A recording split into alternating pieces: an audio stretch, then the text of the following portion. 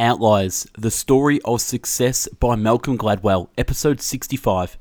Malcolm Gladwell takes us on an intellectual journey through the world of outliers, the best and the brightest, the most famous and the most successful.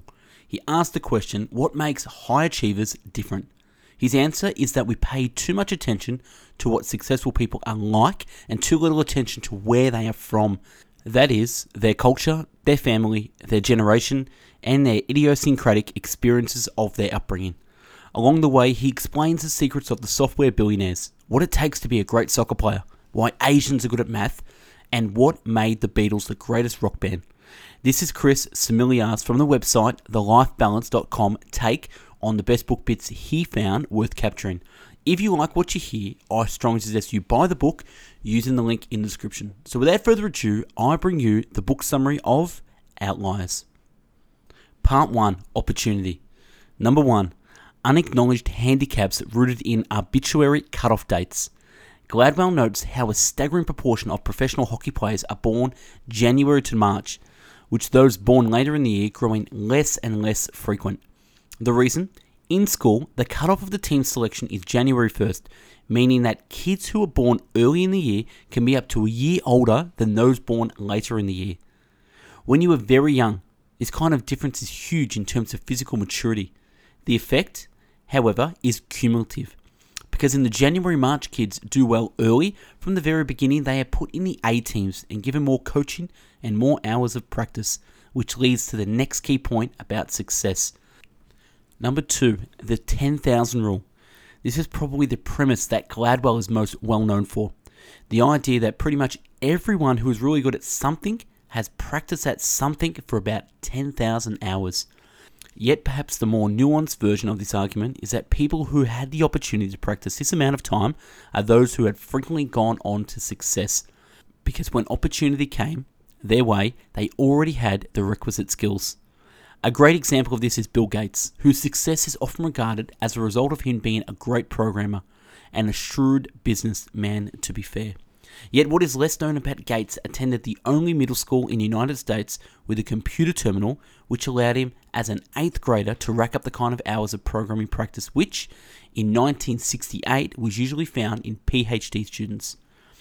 Bill Joy, the creator of programming language Java, had a similar story. He was so far ahead of the game that during the oral exams for his PhD, he made a particular complicated algorithm on the fly that so stunned his examiners that one of them later compared the experience to Jesus confounding his elders. Number 3, the timing of the economic and technological change.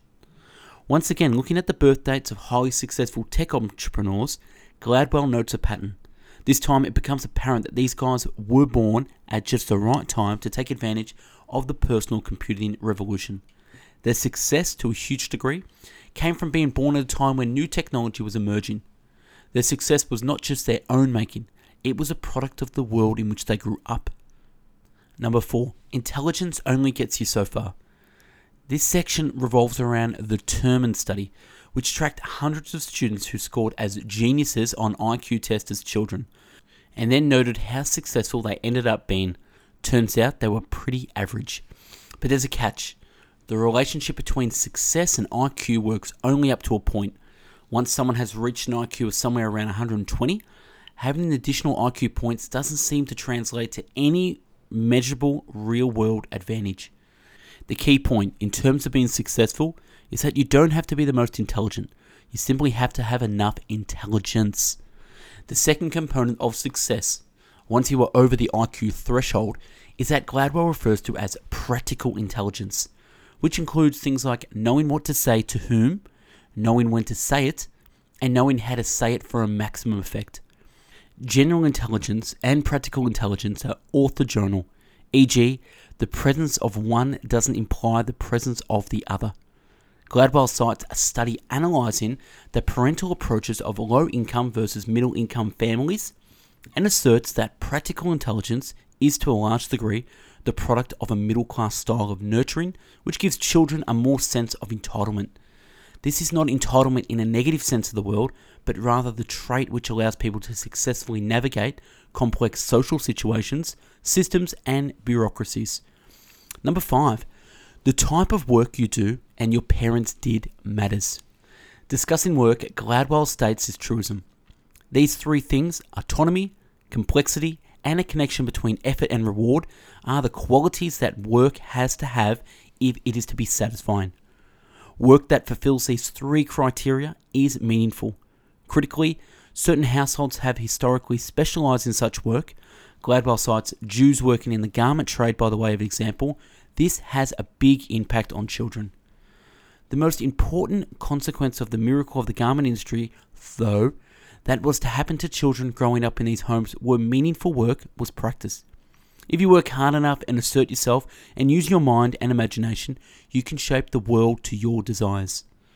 So far in Outliers, we've seen that success arises out of the steady accumulation of advantages. When and where you were born, what your parents did for a living, and what circumstances of your upbringing will all make a significant difference in how well you do in the world. The question for the second part of Outliers is whether the traditions and attitudes we inherit from our forebears can play the same role. Part 2. Legacy. Number 1. Culture doesn't go away with time and or changing environments. Those who come from cultures where people are, say, quicker to anger when suffering a perceived slight of disrespect, such as the southern states in the USA, which retain such traits. This remains true even if they grow up in different locations and are far removed from their original roots. Number 2, cultural power. Distance impacts decision making, even at critical moments. Gladwell presents his finding from studies in the courses of plane crashes and shows that the Hostaford's concept of power distance is critical, as accidents often occur where co-pilots from cultures with a high power distance, i.e. unwilling to challenge superiors, were far more likely not to challenge poor decisions. Number 3, linguistic and agricultural legacy has a huge impact. The logical structure of numbers in languages like the Japanese and the Mandarin, as well as the ability to say numbers faster, is presented as one of the reasons why Asians are better at mathematics. Furthermore, countries with a legacy of rice growing, which requires a far greater level of input, concentration and hard work, are shown to continue to apply that work ethic with regards to studying. No one who can rise before dawn 365 days a year fails to make his family rich. Chinese proverb. Countries whose students are willing to concentrate and sit long enough to focus on answering every single question in an endless questionnaire are the same countries whose students do the best job in solving math problems. Number 4, if you make kids work harder, they do better. Gladwell presents information showing that the reasons why poor kids do worse in school is largely due with how little time they spend studying outside of school, rather than the commonly argued because poor schools suck rhetoric, whereas wealthier kids are encouraged to do things like read, go to the museums, etc. during holidays. Poorer kids tend to be encouraged to do these things less frequently. As a result, every year the gap widens. It is not the brightest who succeed, nor is success simply the sum of the decisions and efforts we make on our own behalf. It is rather a gift. Outliers are those who have been given opportunities and who have the strength and persistence of mind to seize them. That is it. Thanks for watching episode 65, Outliers by Malcolm Gladwell. Follow us on social media, search us on Instagram and Twitter at BestBookBits. If you like the video, purchase the book on Amazon by clicking the link in the video description. Subscribe to the channel, give me feedback on what you think, and if there is a book you want me to do a summary on, please let us know in the comments below. Thanks for watching, have a great day.